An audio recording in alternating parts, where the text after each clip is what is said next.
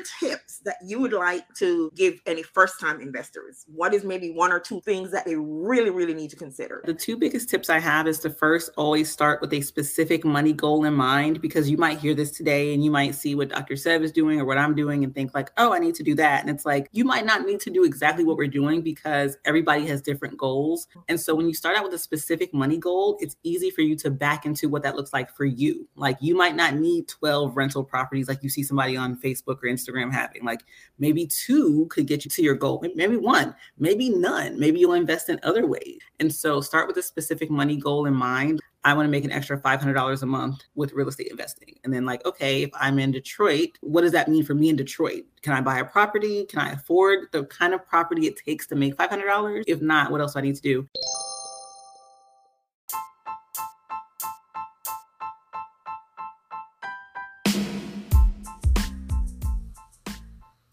Hey friend, welcome to the Dr. Sev Talks Money podcast. I'm your host, Dr. Sev. On this podcast, I share simple, practical tips, realistic strategies, and workable solutions that lead to financial freedom. Occasionally, I'll have guests stopping by who share their financial freedom breakthrough stories. Don't forget to subscribe so you don't miss any of the helpful tips and inspiring stories.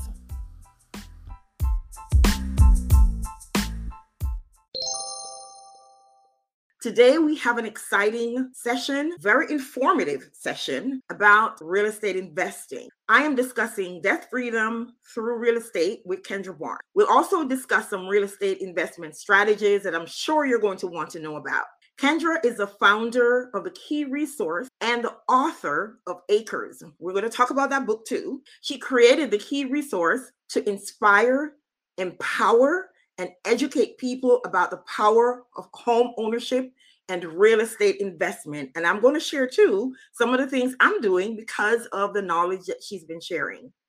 So Kendra, welcome to the Dr. Sev Talks Money YouTube and podcast. Hey, thank you for having me. I'm super excited. Oh, you are welcome. Before we dive in, I just want to remind everyone that this is educational entertainment, not advice. Right. So contact your personal finance or realtor or whoever you're wanting, contact your financial person, legal person for advice specific to your situation. All right. So before we jump in, I see some comments in here. Neelam saying hello from LinkedIn. We have some comments from LinkedIn watchers. And Dr. Audrey is saying it's great to be here. I'm currently taking a course to sit the realtor exam. Beverly Harper joining from YouTube saying hi, everyone. And Neelam is saying, I've been thinking about investing in real estate. You're in the right place. And we're going to see some information about Kendra's group. As I said before, I'm doing some things because of knowledge that I have gained from her from following her over the years. All right, Kendra. So the first thing is, I want you to tell us how you began your journey into real estate investing. Yes, so it was actually super random. Hey, everybody. Thanks for joining today. Like Dr. Sev said, I'm Kendra, founder of the Key Resource. I've been investing in real estate since 2015. But the crazy thing is, before 2015, I never imagined I'd be an investor. And it's not because I didn't think I could do it. I just never considered it. I went to undergrad, I went to grad school, I got a government job, I got married, bought a house, like, checking all the boxes that people say you should do. And I just assumed I would work until I was like 70 years old, maybe, and then I'd retire and then start living whatever life I wanted to live after that. But I really didn't like my 9-to-5 job. And this is not 9-to-5 bashing at all. It just wasn't for me. Like the particular field that I was in, I really didn't like it. And I was always trying to side hustle my way out of my job, but it just wasn't working. And then one day my husband and I went to a game night and we played a game called Cash Flow. So Cash Flow is like Monopoly, but it's a little different in that it really mimics life. And cash flow is trying to teach you the power of investing, teach you the power of passive income. So passive income is basically money you're making without exchanging time for it, right? And so that's when the light bulb went off. We're like, oh, we're making these good government salaries. We were living really well, but we were not building wealth. Like we weren't taking that money and letting it work for us. And so that's how we got into real estate investing. That's where like the spark went off. And then we bought our first property a few months after playing that game that random day. Awesome. I believe me, I understand about the 9 to 5.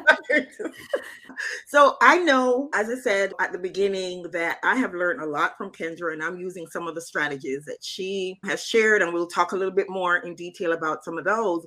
But how would you describe your overall real estate strategy? I'm a buy and hold investor mostly. I buy properties and rent them out. You know, you guys watching, you'll see like HGTV where people are flipping properties and doing stuff like that. I've never flipped a property. I do want to one day. I just haven't. It's a great strategy, but I'm a buy and hold investor.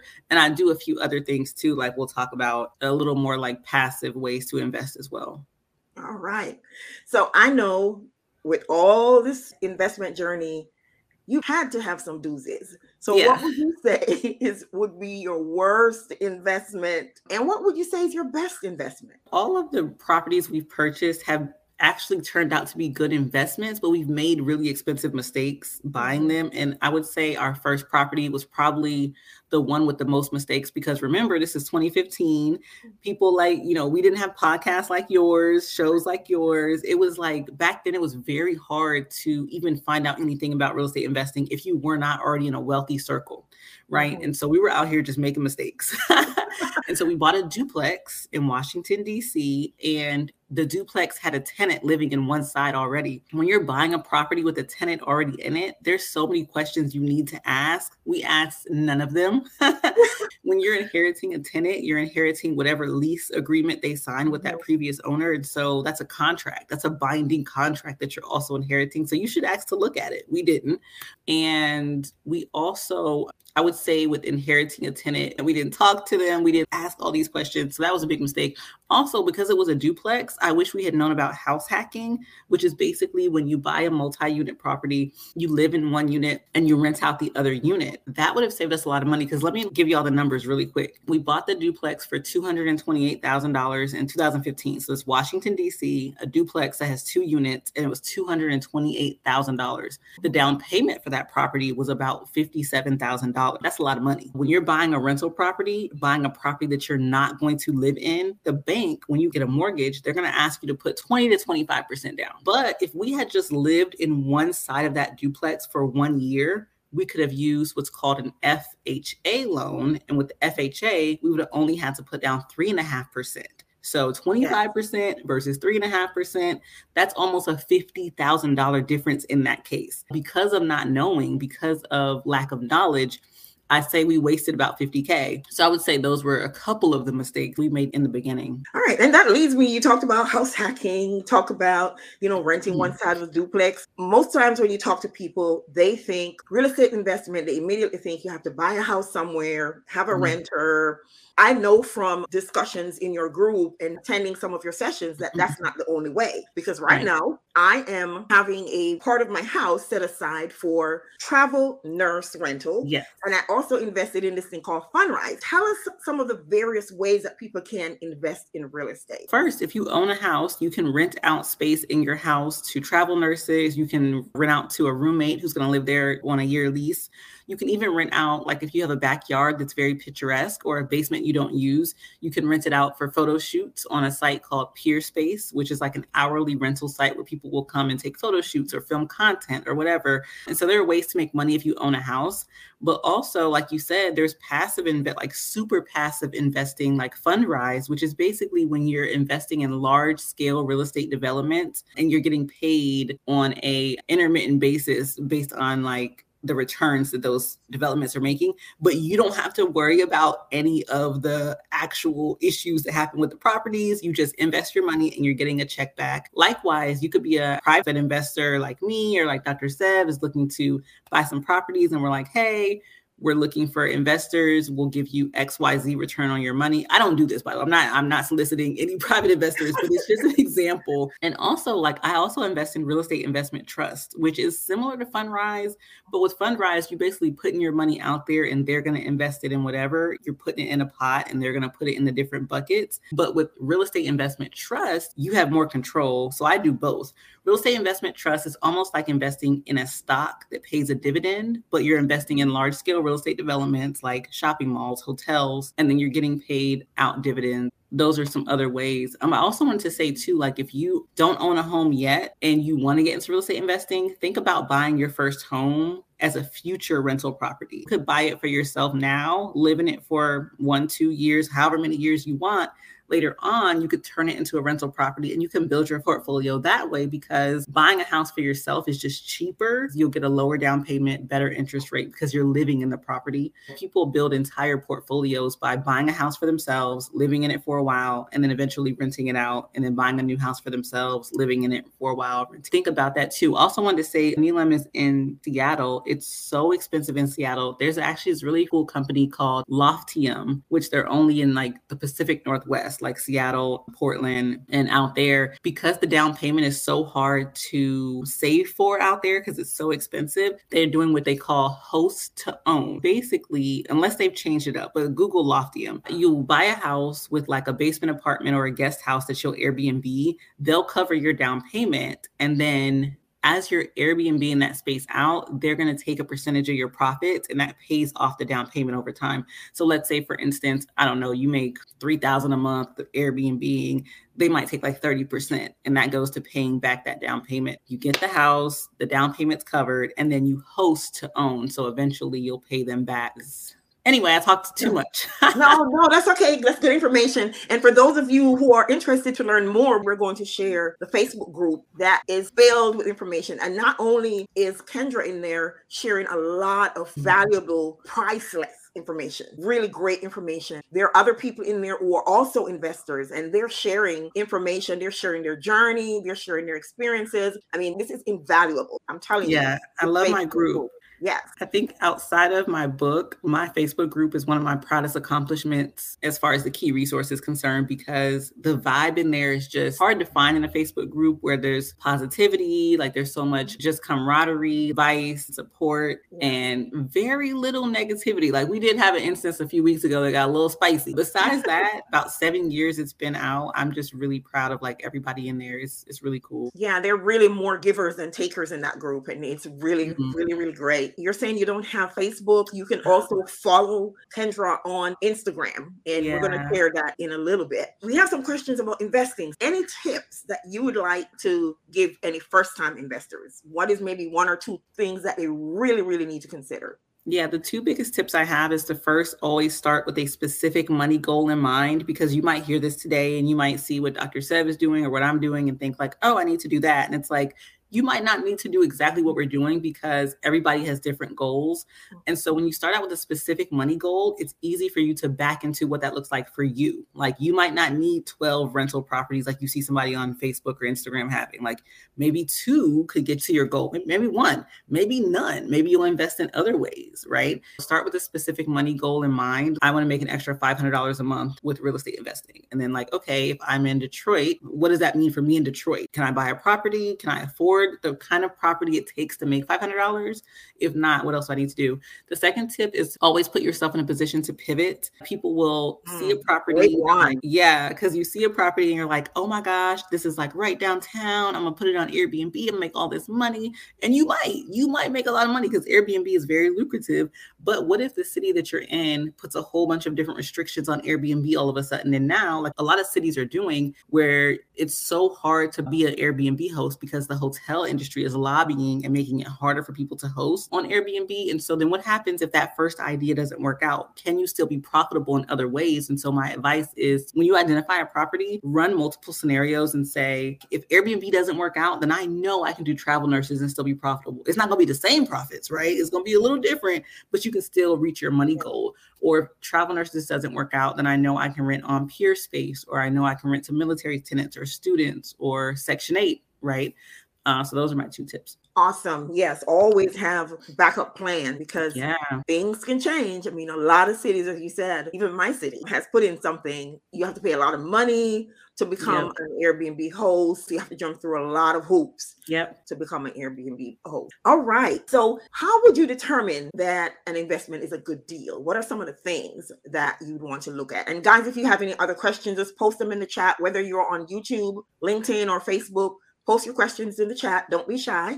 A good deal. See, and that's the thing too, like a good deal is different for everybody. I think a good deal is one that meets your money goal and that also allows room for pivoting. I also like to look what the city has planned. If you're buying a property, kind of looking on the city planning website and seeing like, okay, in the next 5 years, they're doing a lot in this area. Like that's always a good sign. Every city has different websites, but just Google the name of your city and then like city planning or housing development or whatever, and just see what they have going on. I would say a good deal is one that really works for how much time you have. That's a big thing with real estate investing. What happens is I think a lot of first-time investors, they'll end up going towards properties that are most affordable, which are usually like older properties, which is understandable, right? When you're first starting out, you're making your money stretch as far as possible. So you might find this really cute house that was built in 1950 and it's going to be great for whatever kind of rental. But those older houses sometimes have a lot of issues.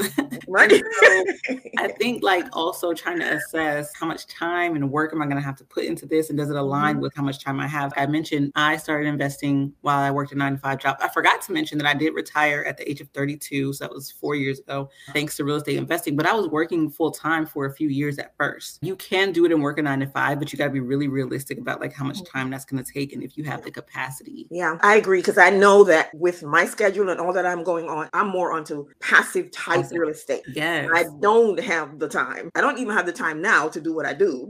Exactly.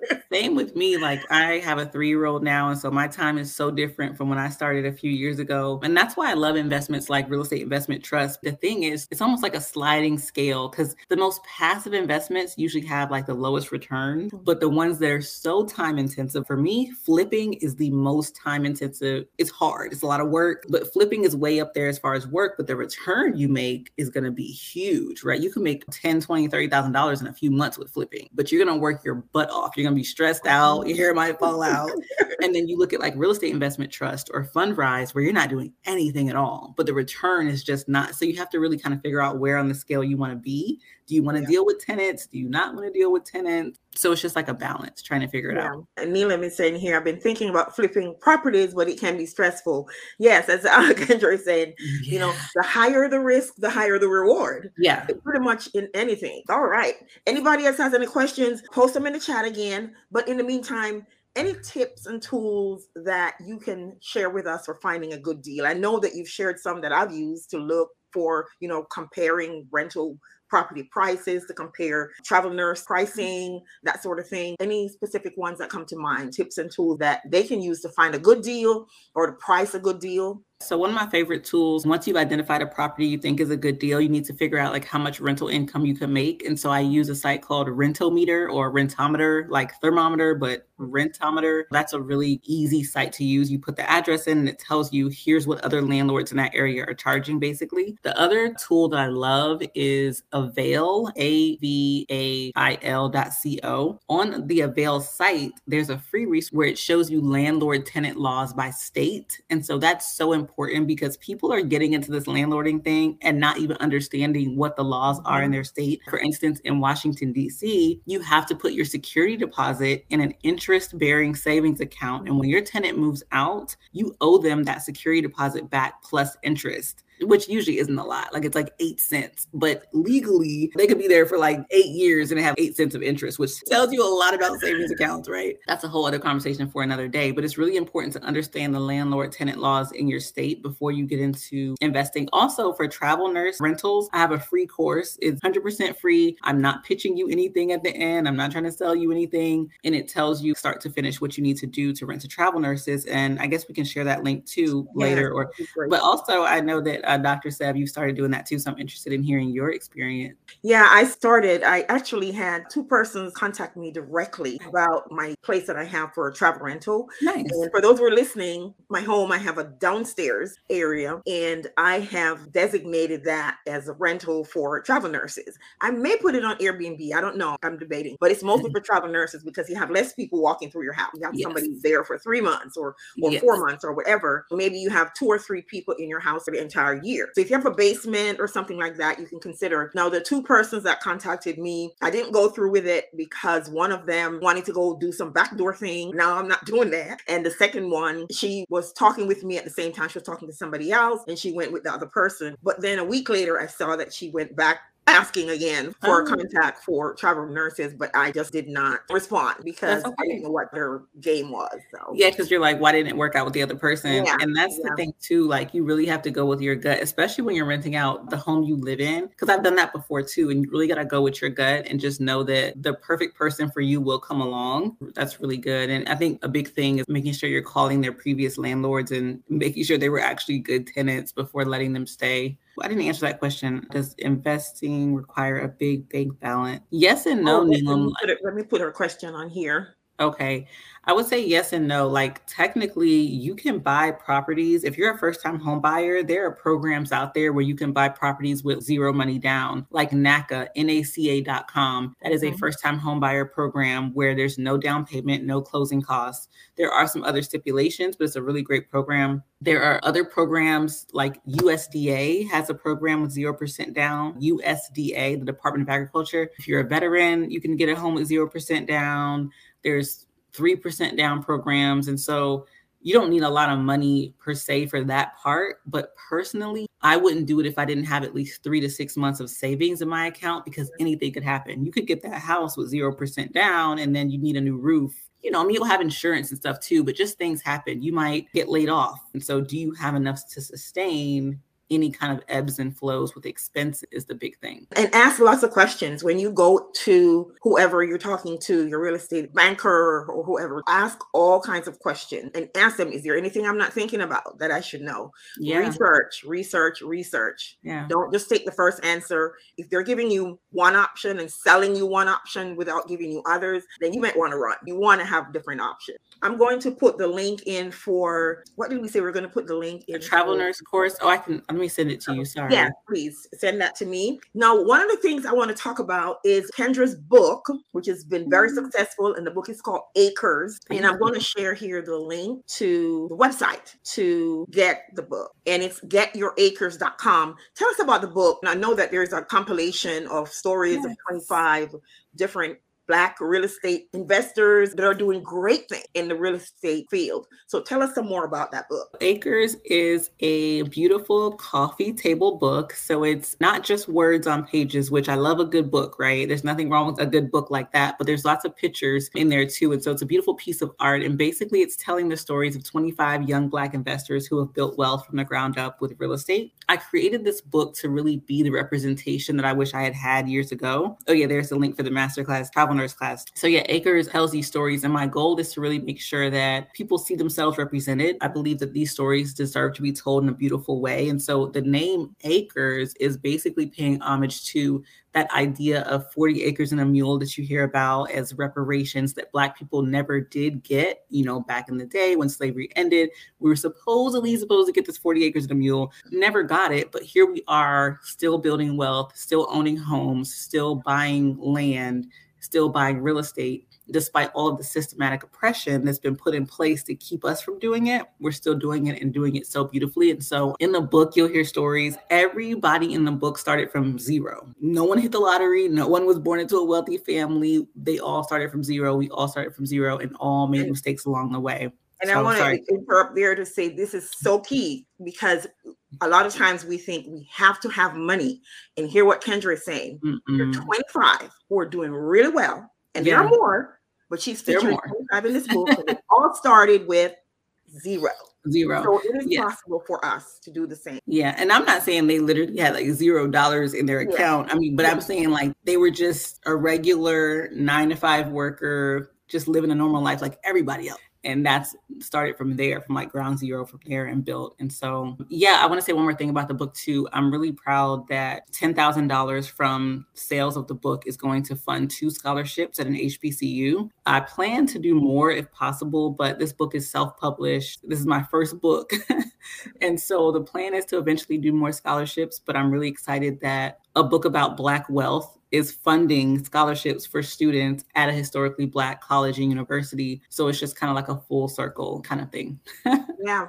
And again, we have a website there on the screen, getyouracres.com. Please make a note. I know you guys are going to come back and listen to this video again, because there are a lot of things that Kendra shared that you probably want to listen again and absorb. And I had shared the class for the travel nurse, but I'm also wanting to share here her Facebook group, and I put it in the chat also. In the comments, you can copy and go to that website. This is where you can go to her Facebook group. And that's the group that really can't pay for the information that's in there. So tell us a little bit more about this Facebook group, Kendra. Yeah, the Facebook group is full of experienced investors and aspiring investors. Like, you don't have to be a mega millionaire to be in the Facebook group. You can be just starting out. You don't even know when you're going to start.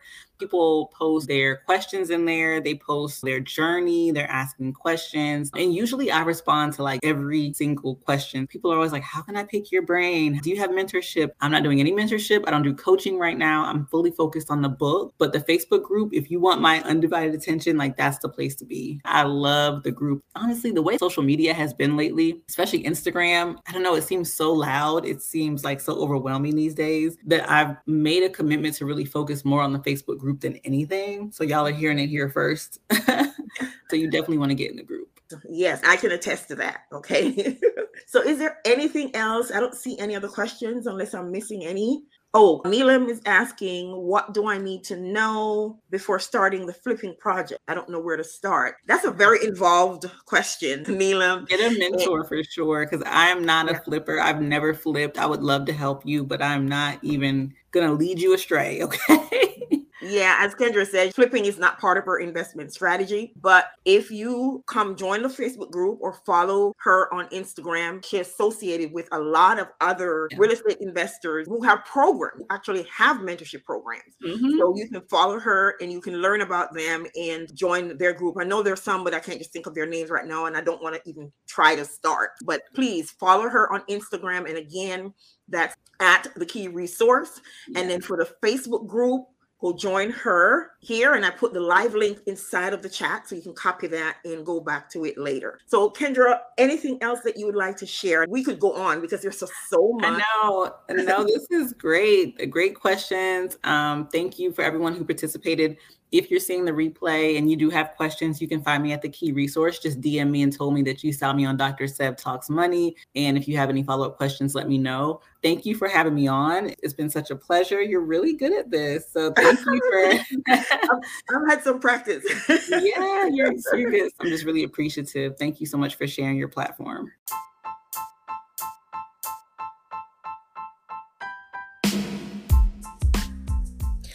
Thanks for listening to the Sev Talks Money podcast.